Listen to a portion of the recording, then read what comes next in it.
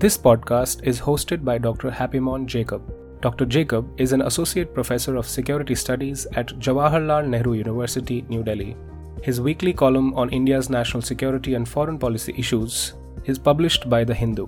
He is also the author of 2 new books on India-Pakistan border, Line on Fire by Oxford University Press and Line of Control by Penguin India. Hello and welcome to the National Security Conversation. On Monday, the 6th of December, Russian President Vladimir Putin visited New Delhi for the India-Russia annual summit. The two countries signed a total of 28 agreements, renewing the military technical cooperation for another decade till 2031. Earlier in the day, the foreign and defense ministers of India and Russia met for the inaugural 2+2 dialogue.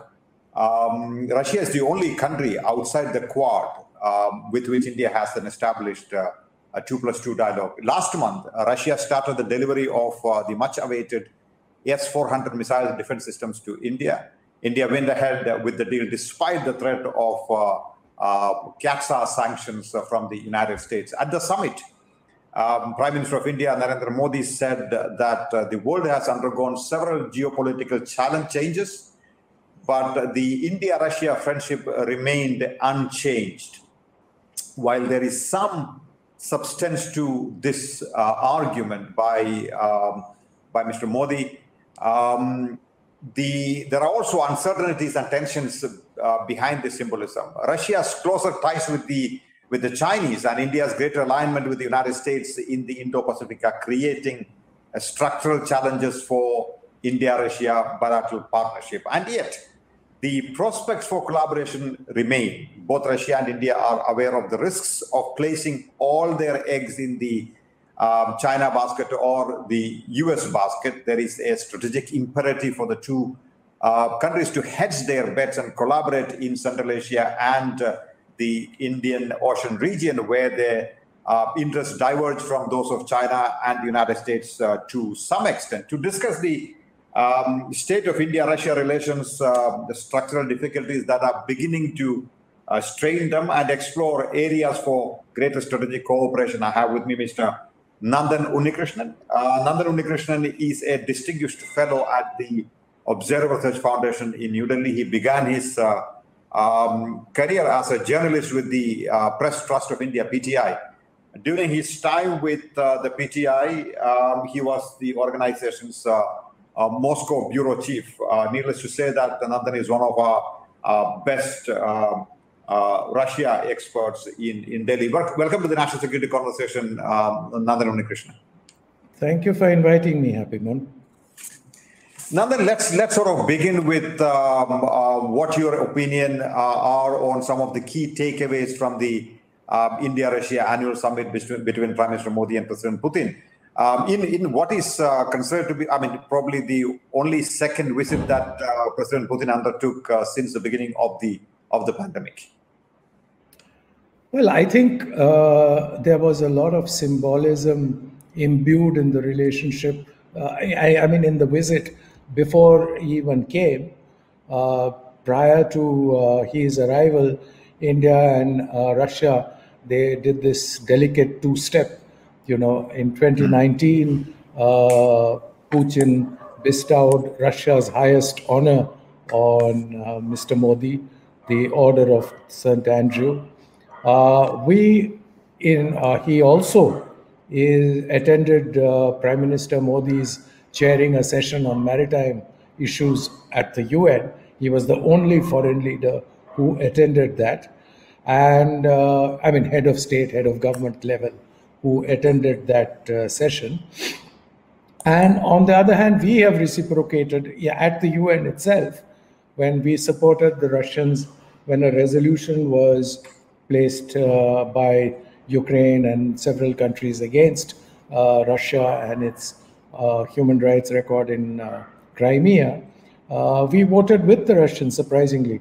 China abstained, Central Asia abstained.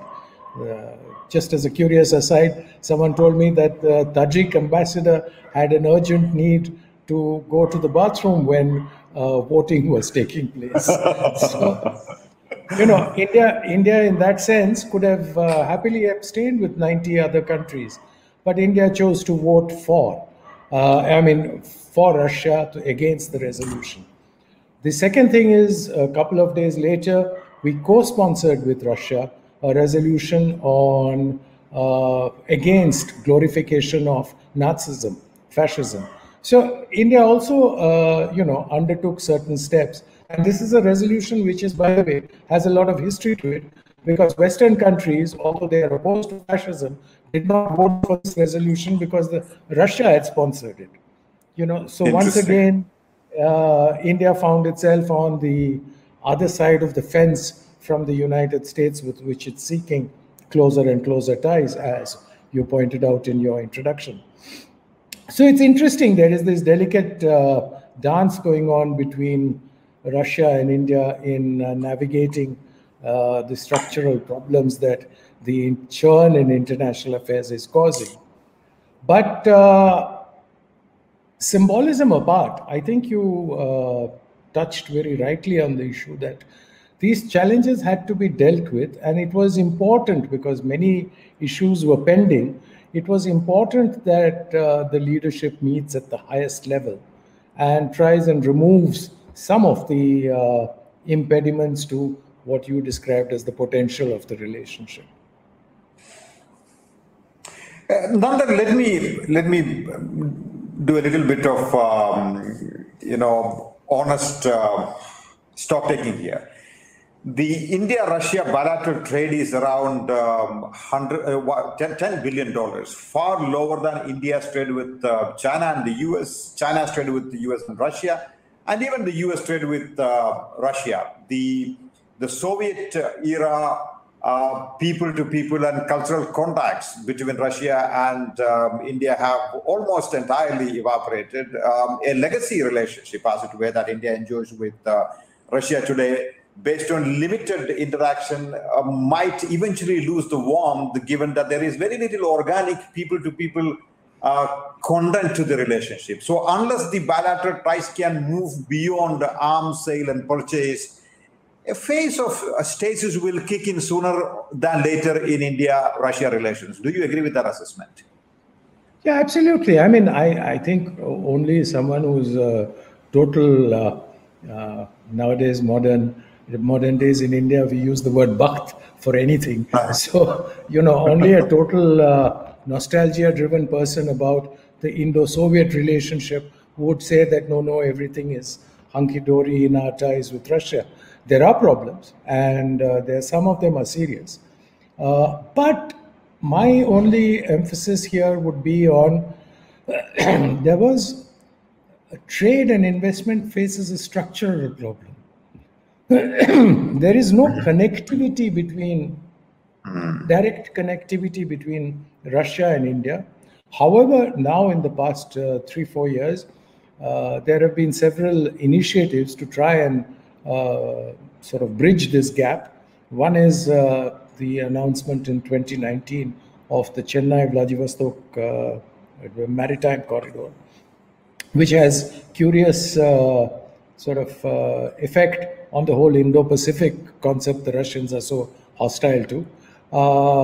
And also, of course, re-energizing the North-South corridor and getting Chabahar port to be included in the project, because the North-South corridor is essentially about Bandar Abbas. So there are structural problems, but trade could have been higher.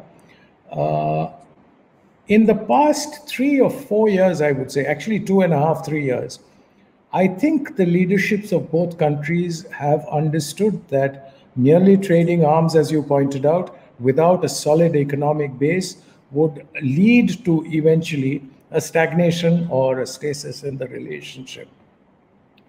That, if you look at the joint statement that has been issued by Mr. Modi and Putin at the end of the summit, I think clearly addresses some of those issues.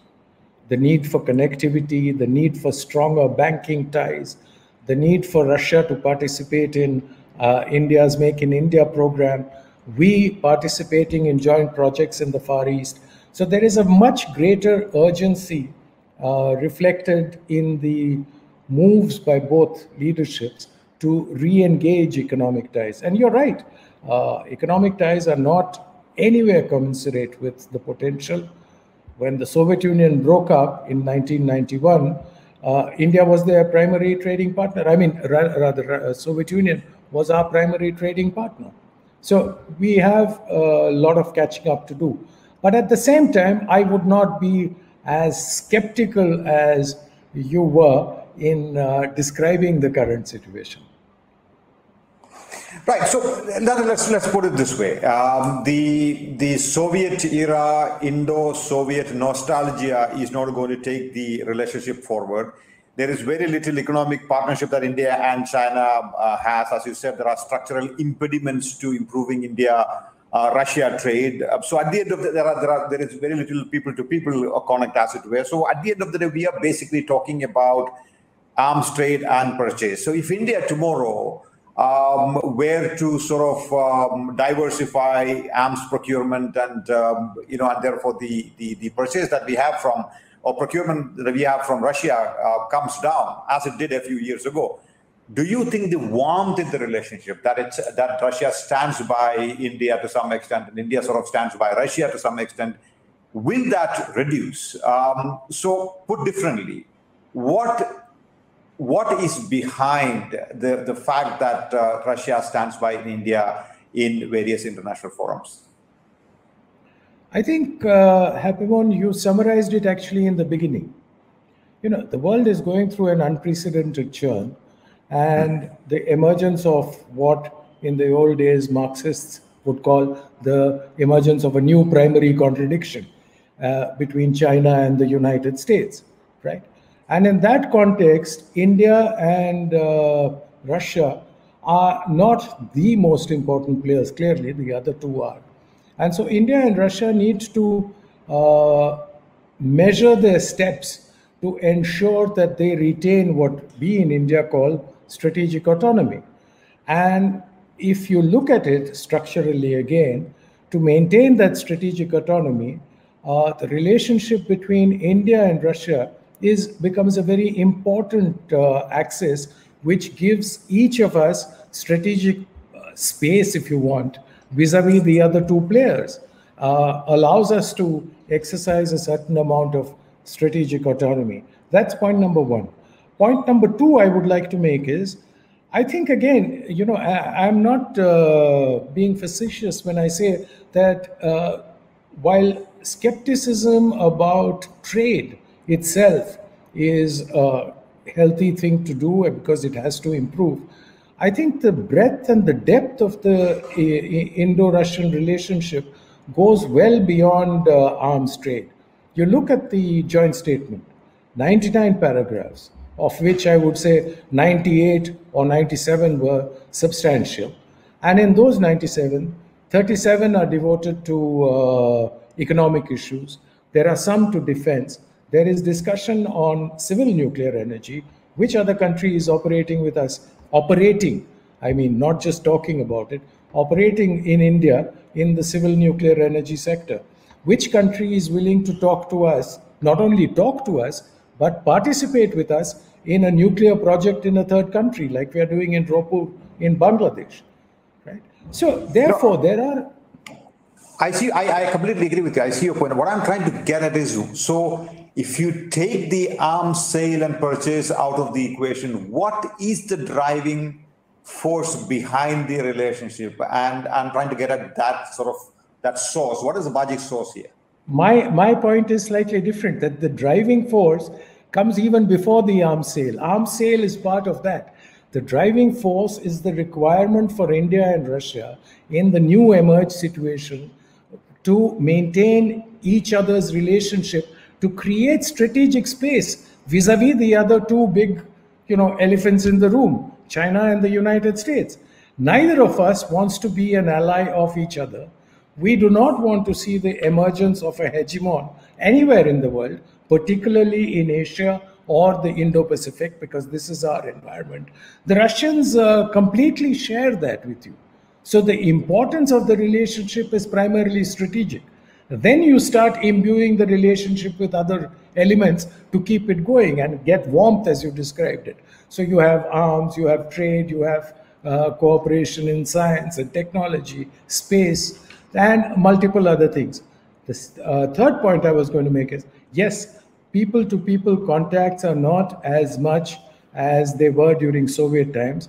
But if you remember, in Soviet times, those ties were primarily academic and Indian students going to study because the Soviets gave them wonderful scholarships.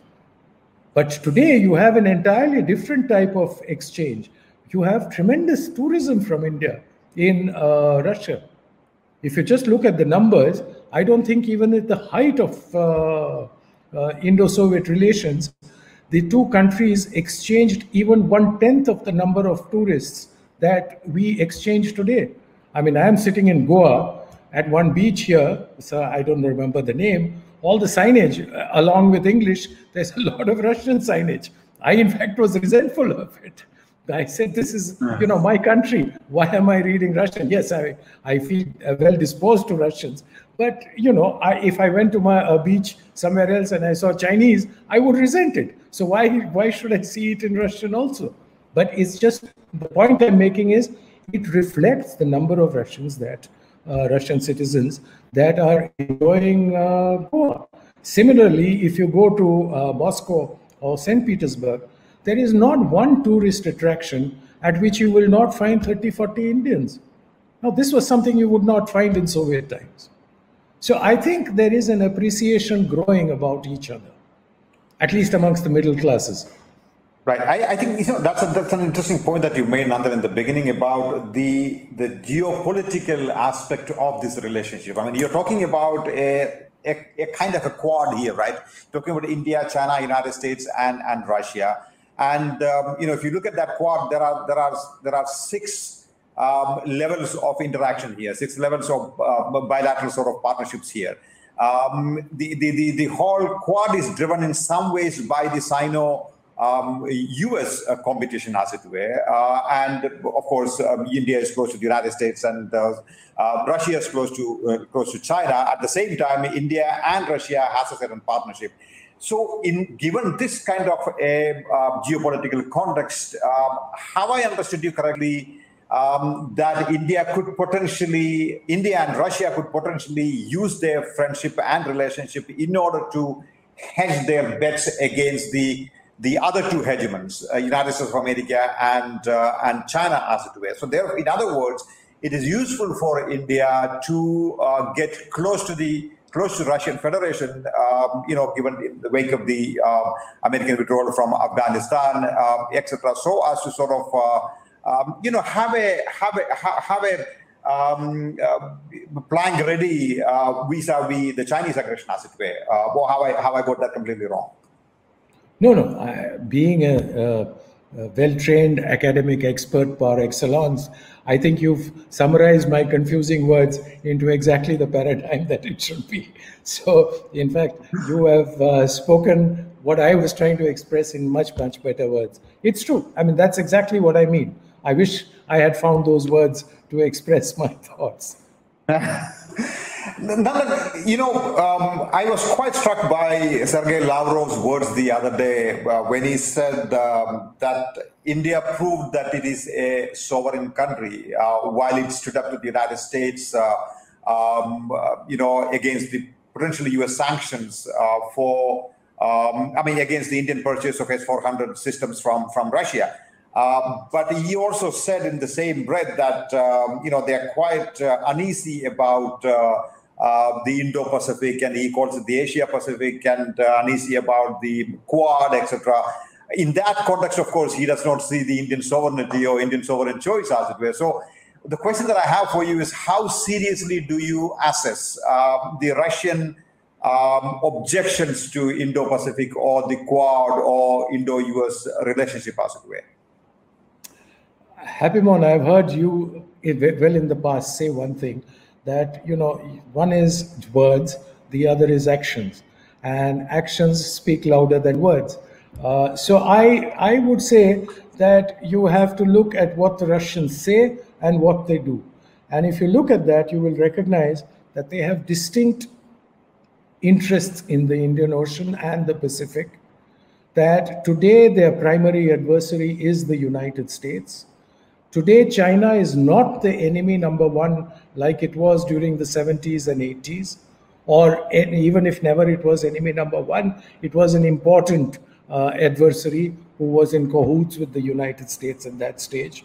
So there is no reason for Russia today to publicly take steps to alienate China, because China is also facing pressure from the same adversary that Russia is facing. So it is not going to publicly issue statements condemning China's bases in Tajikistan, or saying that China is making incursions into areas of Russian influence. It will take actions to try and stop that.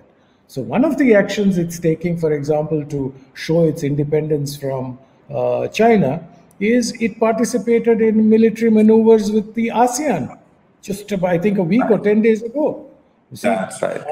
And it is Indonesia that sneakily brought the Russians in, and the Chinese are deeply unhappy about it. So Russia continues to supply and maintain submarines of Vietnam. Vietnam, who is it going to use against? Oh, China is the only adversary that Vietnam has at this point. We have a nuclear submarine from Russia on lease. Who are we using it against? Definitely not the United States. So again, the Russian actions in many ways speak much, much louder than the words. And even if you go by words, you have Lavrov one level, he has a job, he has to project a particular view. So I fully understand that. But you look at President Putin. When President Putin is asked to speak on the Indo-Pacific, he is far more moderate. In fact, in 2019, he virtually almost endorsed Prime Minister Modi's speech at Shangri-La. The only difference is that the Russian formulation, and it is reflected incidentally again in this joint statement, the only thing is that the Russian formulation removes the word rule-based order, which we tend to use. It removes rule-based orders because Lavrov famously, if you remember, asked, who makes those rules? If we are not on the table, then we are on the menu. So if we don't make the rules, why should we accept them? It's as simple as that. So I am not, I'm not unduly pessimistic about Russia's position on the Indo-Pacific and the Quad.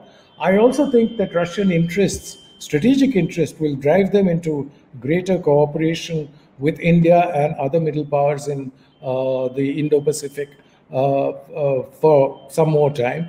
And more than that, I also think that Russians are beginning to see, just as we are beginning to see, growing complementarities in the concept of Greater Eurasia and the Indo-Pacific.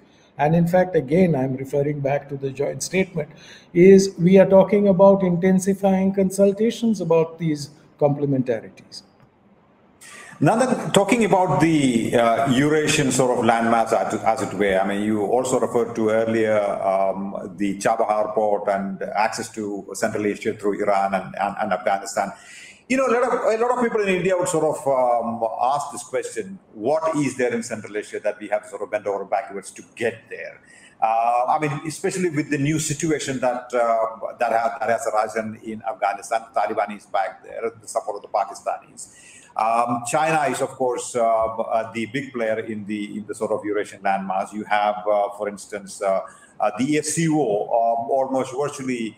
One could make the argument controlled by the Chinese. Russia is reaching out to China is reaching out to Russia. China is reaching out to Pakistan. Iranians are not too happy with India for a certain number of understandable reasons. So we have a problem when it comes to reaching out to Central Asia. One. On the other hand, what is in Central Asia that we should be so attracted to, so that we bend over backwards to get there? I think that is a very, very good question, because there is confusion in the Indian strategic space about Central Asia and its importance.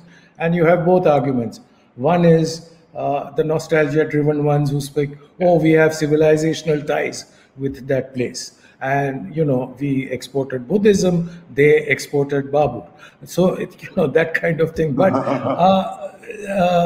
the point is that there is something today. If you look at it from today's world, Central Asia is important to us because that is the first step to stop hegemony in the Asian continent. I'm not even talking about Eurasia. I'm talking of Asia. If Central Asia falls completely into China's lap, you will very soon find that the Middle East follows, and then the Russians and the Indians will be completely isolated. And Russia is an important player. And if the West keeps pushing Russia as it is doing now, the Russians will have no choice but to literally formally ally with China.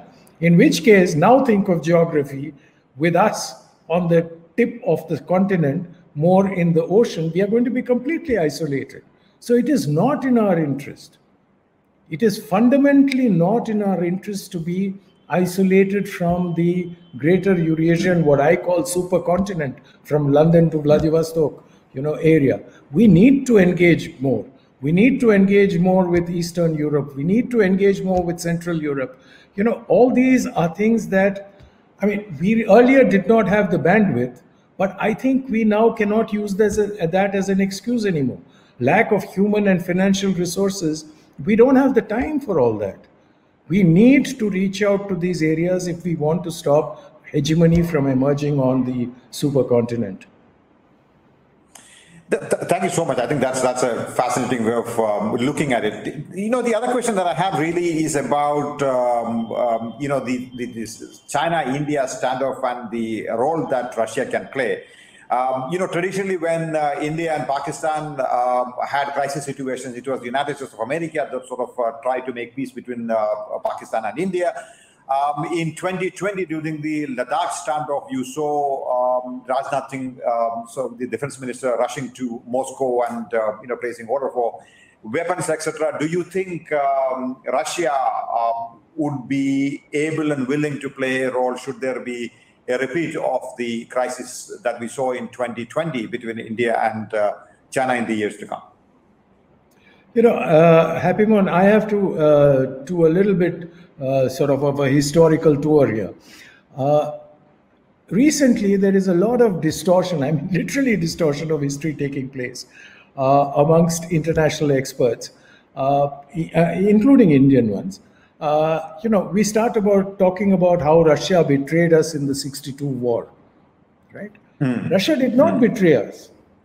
In fact, it is in October 62, before the war, that we signed the MiG deal, right? So there are, if you look on the ground at historical facts, you will discover that in 61, it is Russia that supported us on Goa. After all, India took over Goa through force. In the United Nations, there was a resolution to condemn us. Who stopped it? It's not only on Kashmir that the Russians have supported us. Let me take you further down. 1971. Why did we sign the treaty with the Soviet Union? We were not afraid of Pakistan. We were happy to deal with Pakistan. But we wanted to stop any intervention in that situation by China or the United States. And the Russians played that role, by the way, willingly. Just in case people forget. They signed up, they completely cut off their relationship for the next 30 years with Pakistan.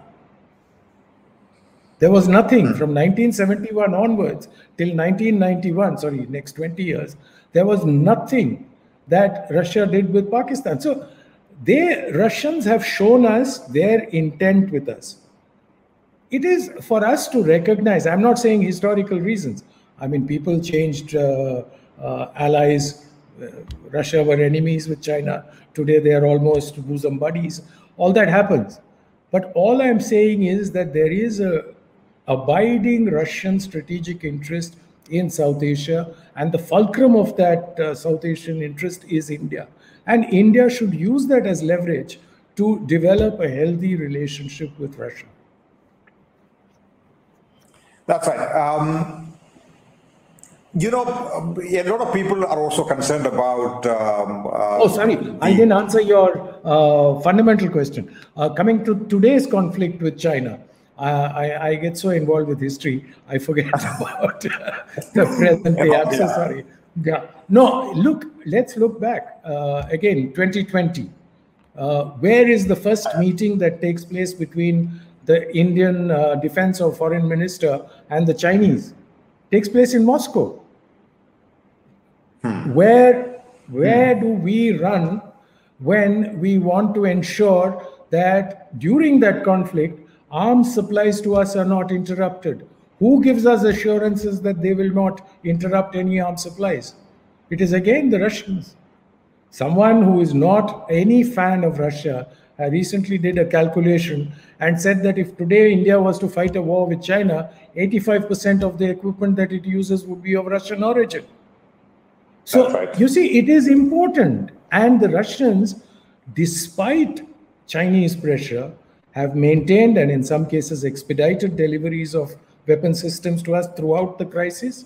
They have delivered the S-400, which the former Indian ambassador, Mr. Venkatesh Verma, who was in Moscow day before yesterday on a program on Doordarshan, described as a game changer on the Western Front for us. So, you know, the Russians are fully aware of what they're doing. And yet they continue doing so. And the Chinese don't for a second believe that the Chinese are just sitting back and enjoying it. They are putting pressure on Russia. They are putting pressure on Russia to try and stop all this. But the Russians are going ahead. So there is a statement of intent. But are there any words behind it? No, there are no words. Now, what do we judge? The actions or the words? Because Lavrov says bad things about Indo-Pacific throughout the same crisis. But, you know, those are just words. The actions speak completely different. You know, Nandan, I think the real difficulty comes because of the great power rivalry at the apex of it at some level, which is also between Russia and the United States. India needs the United States, and for a variety of reasons, including for checkmating the Chinese aggression. India also needs, as you just correctly pointed out, the Russians for precisely the same reasons and others. Now, as we speak, the Russian troops are on the Ukrainian border, and the US estimates suggest that the Russians may actually encroach into Ukraine in the months to come. We don't know how accurate that is. But the larger question that I'm trying to ask is how much can we say, how immune are India-Russia ties from the vagaries of the US-Russia relationships or confrontation, as it were? No, there is no dispute. The most important relationship for India today is the one with the United States. I completely agree with you. You use the phrase that we need the United States to checkmate China. I will again show you geography and ask you, can you checkmate China without Russia? Just look at geography and imagine Russia with its natural resources and its brains and its capacities, human resources, wedded to a China. Nobody can defeat them. It doesn't matter if India and US have a absolute alliance. You're not going to be able to prevent the emergence of a new great superpower if the Russians and the Chinese join hands. So the issue here is, I think, very simple. Yes, the United States was a superpower. Unfortunately, the battle is on in Washington. There is a civil war going on between two different views. One is saying we are not the hegemon anymore. We need to understand and adjust to it. The other saying, let us recapture our hegemony, our primacy, right? These two views, unless that civil war is over, the rest of the world will have to keep hedging their bets. We'll have to wait and see who emerges victorious in that one. But the reality is, whichever way we look at it, containment of China is not really on the cards. You can try and reduce the salience of China in international affairs, try and keep it down a bit, but you're not going to really succeed in containing it. The drivers of Chinese growth are entirely within China. The same as the drivers of Indian growth are within India. They are not in India's foreign relations. It is the Indian people and our economy that will drive our growth if we at last get down to doing the job we are supposed to do. Right. I think what requires at this point of time from India is perhaps a great amount of balancing, as it were, smart balancing between the United States and Russia. As you correctly pointed out, we need both these countries. There's no question about it. But how much agility and sophistication that we show in our diplomacy is something that one will have to wait and see. I mean, going by what we have been witnessing over the last few months and years, I think I'm convinced that India has been balancing these two great powers quite well for safeguarding our national interests. This has been a fascinating conversation. Thank you so much, Nandan. Great insights from you, and I'm now convinced that it is for no reason. Well, there's a great amount of reason as to why people refer to you as the best Russia hand that we have in New Delhi. You're making me blush now. I said you're making me blush now. I'm nowhere near the best, but thank you so much for inviting me. Thank you for patiently listening to me. Great insights. Thank you. And thank you everyone for watching this show. And we end here. Have a great day. Thank you for listening to this podcast. If you like this podcast, please rate and follow us. For regular updates, you can also follow our Twitter handle NSC with HJ or our Facebook page National Security Conversations with Happymon Jacob.